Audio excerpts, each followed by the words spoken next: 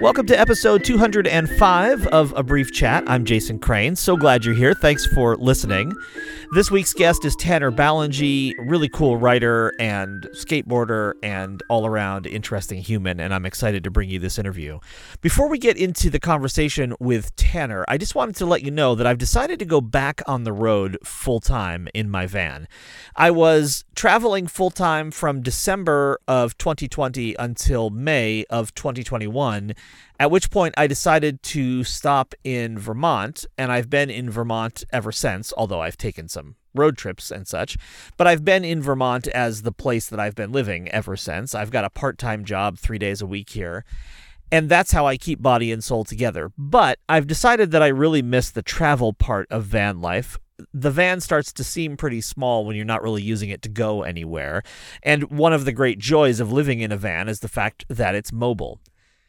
However, this time around, my van life travels are going to be a little more challenging, and here's why. When I was traveling from December through May, I had 2 Patreons and federal unemployment benefits. Those federal unemployment benefits are now finished, and I retired from the long-running podcast I used to host, and at the same time lost that Patreon as a result, of course, because that goes to the new host. So now I'm down to the Patreon for this show, which also incorporates the Patreon for Vanarchism. It's all one thing. And if you'd like to become a member of that one thing, you can go to patreon.com/worldofjc. You'll get bonus stuff for this show. You'll get bonus stuff for Vanarchism, things like, at various levels, essays, audio blogs, videos, exclusive photos, all kinds of things. We have a cool community of people at patreon.com/worldofjc, and I would love to have you as part of the mix. So go there today, become a member for anywhere between $1 and $50 a month or any other number you care to invent. Get your cool bonus stuff and join the fam. And now, on to the show. Welcome to A Brief Chat. I'm Jason Crane. My guest this week is author Tanner Ballengee. I first read his book just maybe about a month or two ago as you're listening to this, called 60 Tattoos I Secretly Gave Myself at Work, and I really, really loved that book, and he's just released another, which is called Tourist: How I Failed to Find Myself in Southeast Asia. Tanner, it's such a pleasure to have you here. Thanks for being on the show. Thank you for having me. Let's start with the most recent first, which is Tourist, a book about a trip you took through Southeast Asia. You were on a scooter, your friend Connor was on a motorcycle, and it's a really fun, like, kind of can't put down read. And the subtitle, I think, says a lot: How I Failed to Find Myself in Southeast Asia. Can you kind of spell out for us, in whatever terms you want, your kind of elevator pitch of the book, or your 30,000-foot view of the book? Thank you for the nice words. This book, it's a travel memoir, and it covers my motorcycle trip through Southeast Asia.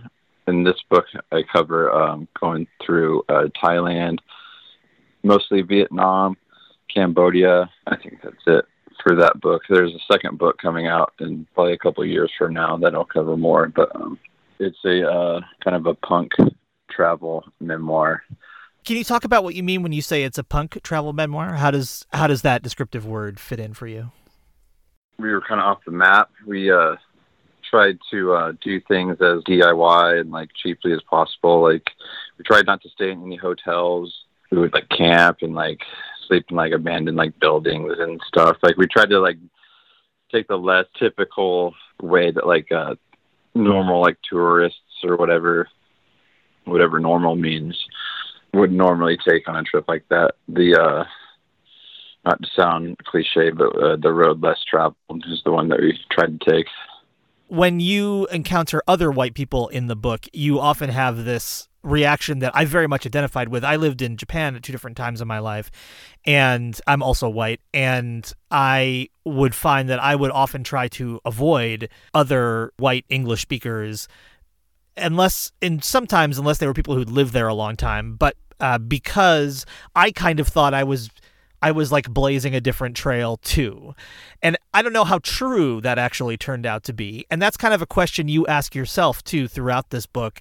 As punk as we're trying to be, by the end of it, you're kind of questioning yourself like, well, yeah, but how different am I from, the REI backpack tourists? So I'm just curious to hear your kind of thoughts about that, looking back at it now from a greater distance and also looking back at it after having written this book. It was an interesting thing. I kind of went transitioned back and forth between that because so when me and Connor, Connor, the guy I traveled with, when we first got to Vietnam, for example, I remember taking the bus from the airport into town, and I remember specifically looking for white people to figure out which stop to get off on. But that was mostly because we're looking for the backpackers hostel. And then towards the end of the Vietnam leg of the trip, I remember avoiding white people I would see because that probably meant that we were in the super cheesy tourist part of town.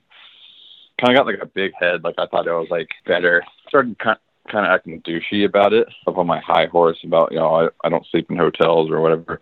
And then, I had the crumbling realization at the end where I kind of caught the smell of my own shit, so to say. And just kind of called myself out because I really was no different, and I was kind of being an asshole about it. I get the sense from the book that you will relate to the idea that I had when both times I lived in Japan, of kind of being almost surrounded by a force field. Now, I will say that Japan is in some ways very different from some of the countries, particularly Vietnam, that you traveled through. And the way I lived there was very different. But I felt like there were probably a lot of things that I was allowed to do or invited to do or allowed to get away with because I was a white foreigner. And so, for example, in the book, there are multiple times where people invite you and Connor into their homes or, paddle you across to an island or want to drink beer with you, by the prawn farm because you're a novelty. Whereas if you were two young Vietnamese kids traveling around, I don't know if that experience would have been the same. Oh, yeah. We definitely had a lot of aid, just like you said, the novelty of two gangly looking white guys showing up in the middle of a fishing village in southern Vietnam. Even something as small as we go to a restaurant and the server doesn't speak English. People will get up out of their seats if they know a couple English words just to come over and try to help us out. It really was an advantage, and I was definitely really grateful for the fact that I was a foreigner and a tourist, just for just little niceties like that, because traveling like that gets pretty rough, and so any little nice thing like that just makes the experience that much better. Because I read 60 Tattoos first, it came out first, so many people who know your work might end up having read it first, but because I read it first, I kind of had one image in my mind of the level of your willingness to operate outside of what would be most people's comfort zone. And just for the reader or the listeners who haven't read 60 Tattoos, it is literally about exactly what it sounds like it's about. It's about you doing stick and poke tattoos on yourself while you had a job in a cubicle, then using that as a springboard to talk more about your life. But anyway, because I had read that first, I had kind of this, this very punk, I don't give a shit what anybody thinks about me kind of thing that I thought about you. But when I started reading Tourist, I think this kind of takes us back in time more, when maybe some of that image was being formed in your own head, because you definitely, as you tell the story, you're doing a lot of searching for who you are. And in some ways it feels like using this trip maybe to put yourself in a place where that search is easier, because you're not bound by, familial expectations or, the employment obligations you might have had or whatever. If that resonates with you at all, I'd love to hear about it. And if not, feel free to correct me. Yeah, you pretty much hit the nail on the head there with that. I was just thinking about that recently, because the time frames in which I wrote these stories was pretty far apart. But when I was editing this book, I kind of realized a big chunk of the book is just about how bad my anxiety, like social anxiety used to be, to the point where it was almost crippling. And like me, like having like to like basically just like follow Connor around and like really rely on him to like help me travel and like function in like a, where I'm like, you know, thousands of miles away from my comfort zone. And it was like that at the beginning. Further on, like down the road, that type of like travel, like immersing yourself in just fucking chaos and like not knowing where you're gonna sleep at night for like, you know, 30 days in a row is like, it really like does like something to you. And like riding a motorcycle for, you know, for 8 hours and like enduring all of that, like the road like really like wears on you. It makes you kind of jaded, and you kind of like start seeing what is really important to you. It kind of just strips away like all like the bullshit of like stuff that doesn't really matter. Like, you know, things I said in like English class from like 4 years ago, or like I had an awkward encounter today. You kind of like stop giving a shit about that. Like you're more worried about like, am I going to find a good place to sleep tonight? Like, can I get food? You know, can I get something like to drink? It makes you feel like more human. You appreciate being a human more, and you appreciate humans more. For me, anyways, the book ends like right before we go to India. India was like just a whole nother world. It was just a whole different experience. And I think in India was when I really was helping form who I was.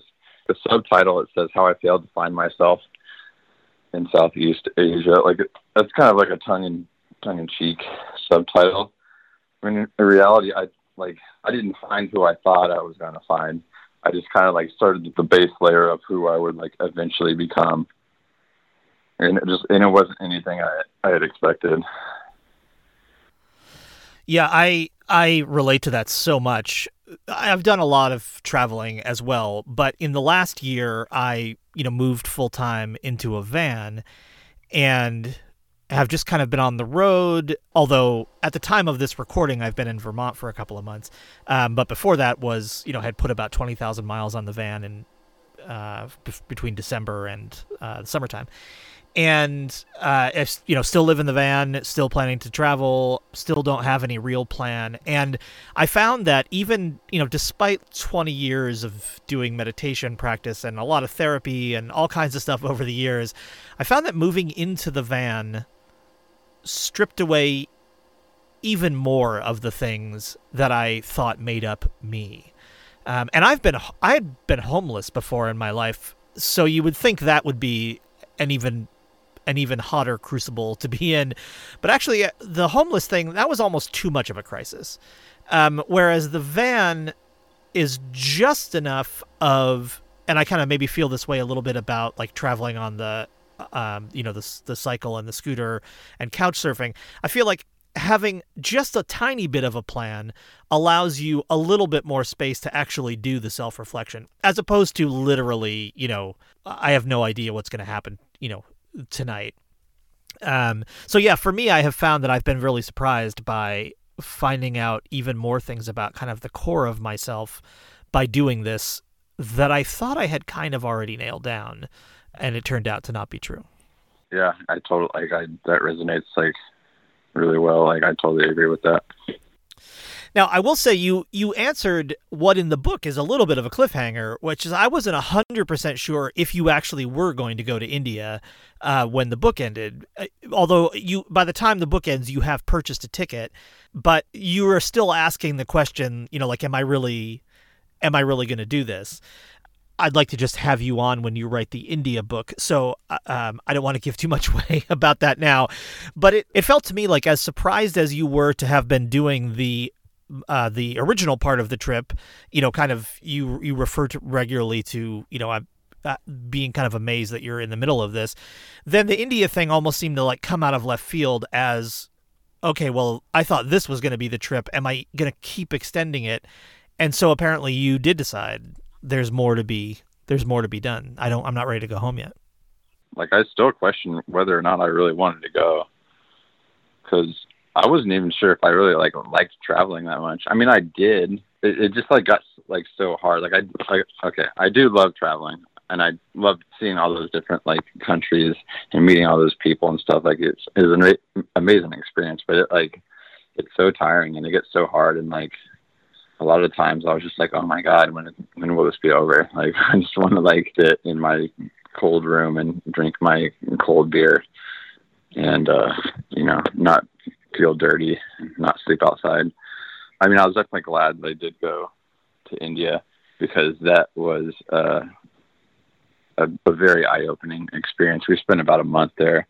It was insane, like even more so than Vietnam and Cambodia and stuff. I originally wanted to like combine them all into one book, but I decided to split them into two. That India needed its own book. So first of all, did you go home after India? Was that after that you went back to the States? Yes, I had finally run out of money. Okay. Yeah, I finally got down to like $0, and I had to buy the plane ticket back on a credit card.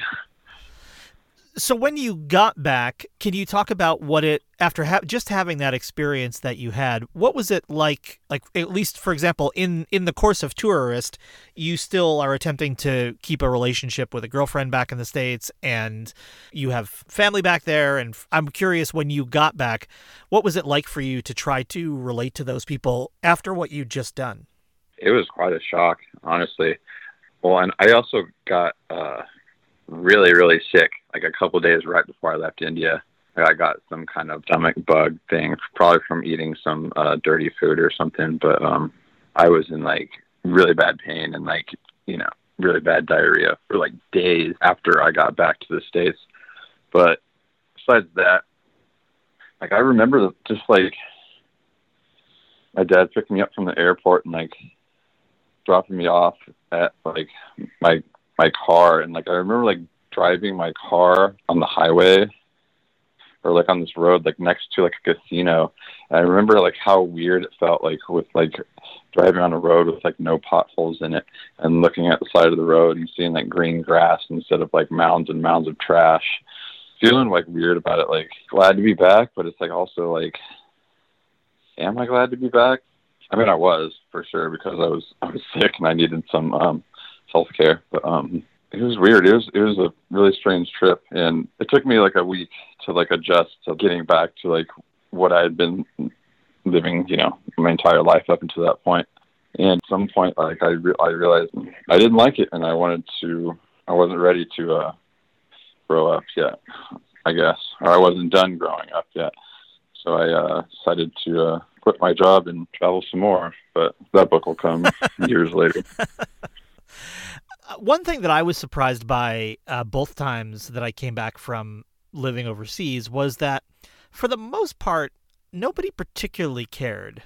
If they asked me what it was like, they wanted an answer that was the equivalent of fine or awful or great, or they wanted a weird thing I'd eaten or something like that. But generally speaking, what for me had felt really was really life-changing and had really altered my perspective on who I was and my place in the world.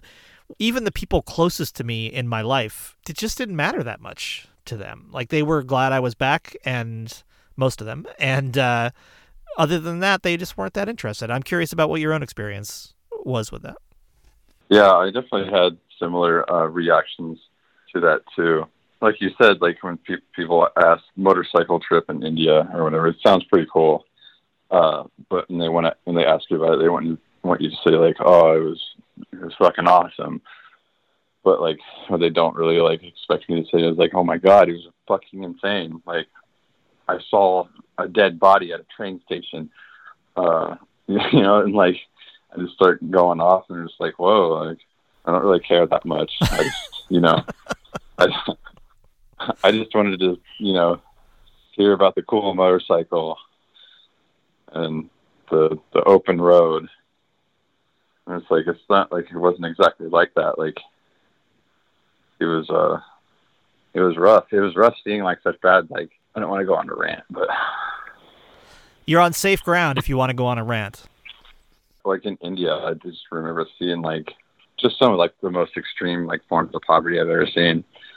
I remember right before I had left India, I was in a taxi to the airport, and the taxi driver had pulled over to the side of the road just like out of nowhere. So he didn't say anything to me. He just pulled over to the side of the road. He gets on the side of the road, starts taking a piss, And I thought that was hilarious. And then I like looked over like out of the window. This was in Kolkata. I remember seeing like a really like a fucking palace pretty much next to this like nice like big like manicured like pond kind of area.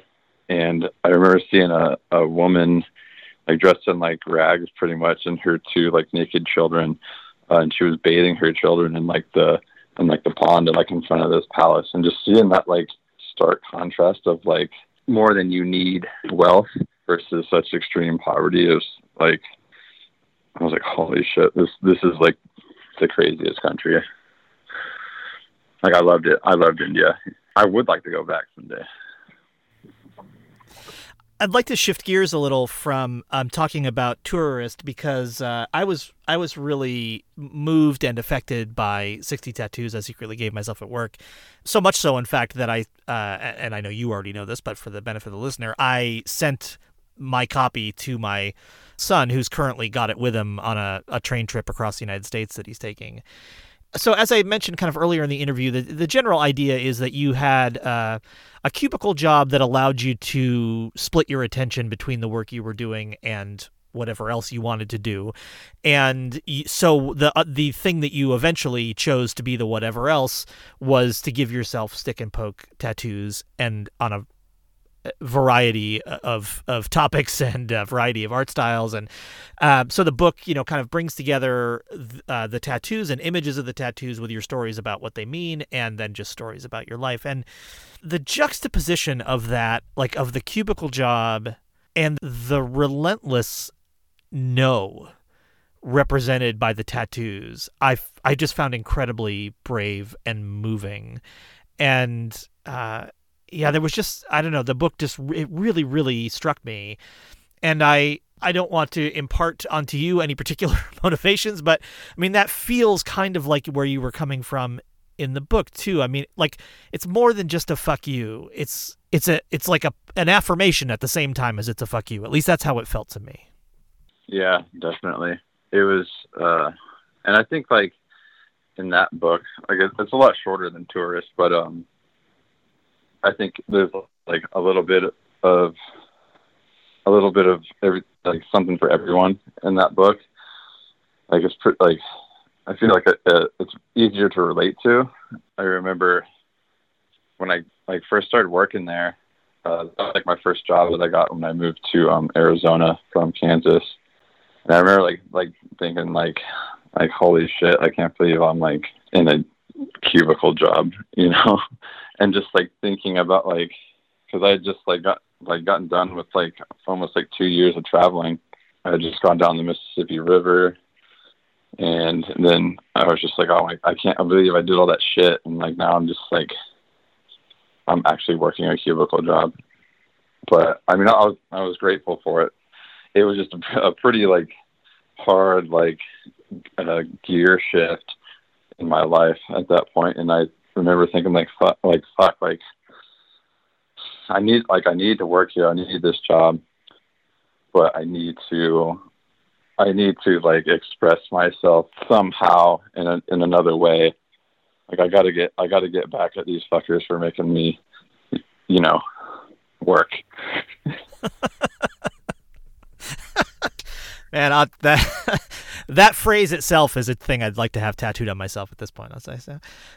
Yeah, I cannot recommend the book enough. This sounds stupid to say, but it's a book that for you folks listening, that you really do have to read. We can't talk about it. I think Tourist we can talk about, and we can give you some kind of impression.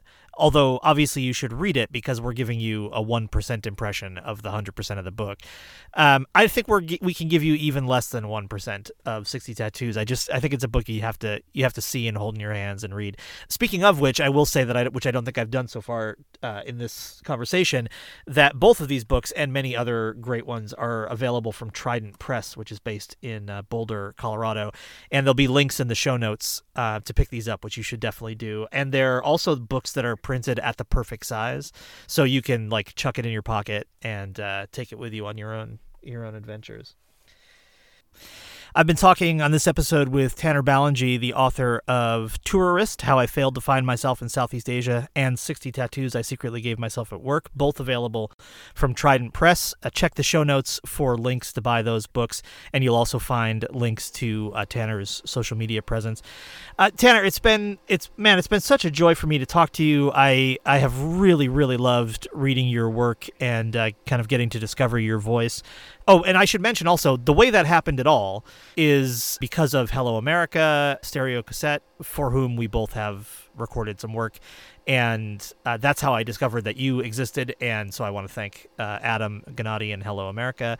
And Adam has been on this show in its previous life, and you can go into the archives to hear more from him. So, man, it's been such a pleasure to talk to you. Thank you so much. I hope you'll come back when the next books come out, because I'm excited to read those already. Yeah, for sure. Thank you so much. Hey, it's Jason popping in here again at the end on a poorly recorded bit of audio because I forgot to say at the beginning that I'm giving away a copy of Tanner's book, Tourist, the book we mostly just spent the interview talking about. If you'd like to win it, send an email to jason@abriefchat.com. Just put Tanner in the subject line, Tanner. Again, that's jason@abriefchat.com. Put Tanner in the subject line, and I will announce the winner from all the entrants on the next episode. Thanks. Good luck.